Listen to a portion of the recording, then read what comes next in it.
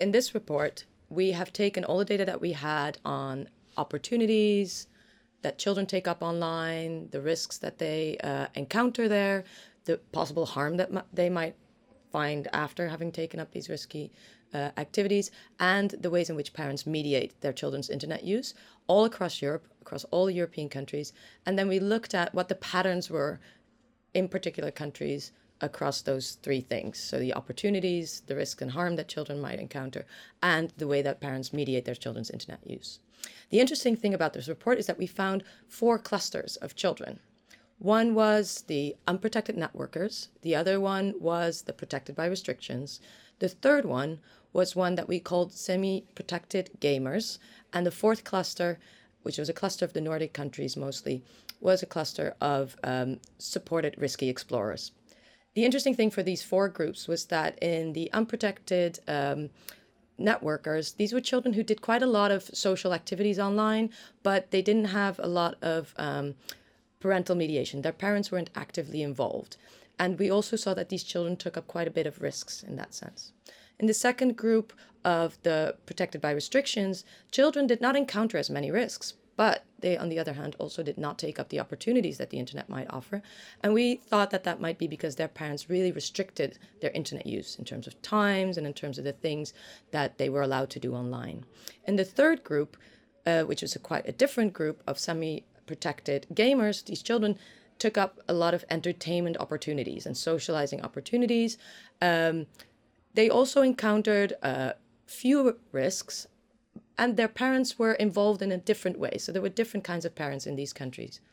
In the fourth cluster of countries, which was the protected networkers and the protected risky explorers, they had children whose parents were very actively involved in their internet use. These were children who took up a wide range of opportunities. They also encountered risks, but they were slightly less likely to actually be harmed by these. Now, as a parent, you might think, what would I learn from this? What is the useful information there? One of the things that we found slightly worrying was that there is a pattern in some of these countries where parents are actually so restrictive in the children's internet use that on the one hand, they might not encounter harm, but on the other hand, they are also not able to take up the benefits that the internet has to offer. So if we would want to give advice to parents that find themselves in that situation where their children might not be taking up all these advantages and it's very restrictive, the way in which they engage with the technology, we would like to say to these parents, try to think of ways in which you can be more actively involved in the children's internet use. Instead of restricting time online, instead of saying you can't go to these websites, think of ways that are more participatory in talking to your children about the risks and the benefits. Because we find that in those countries that have parents that take up these strategies, the children are able to build up resilience and to deal with difficult situations online. So that would be an important bit of advice for parents in that context.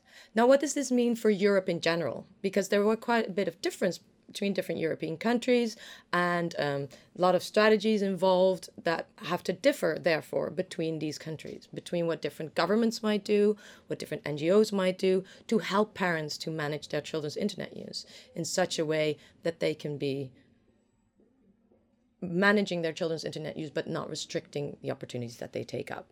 So what we would advise policymakers and organizations in these countries is to do awareness campaign that emphasize both the safety aspects of it, but do not forget to also make parents aware of the benefits that the internet has to offer. And so one-sided campaigns won't work because it might create a situation, if it's just focused on safety, where parents will just restrict their children's internet use. There will be fear, but there might not be this positive type of engagement, which children in this digital age really need, because that's the way they will interact with other people, take up learning opportunities and things like that. So we would like to really stress this kind of balance between the benefits and the risks, between awareness of the positives and awareness of the negatives at the same time, to create a literate population of young European citizens.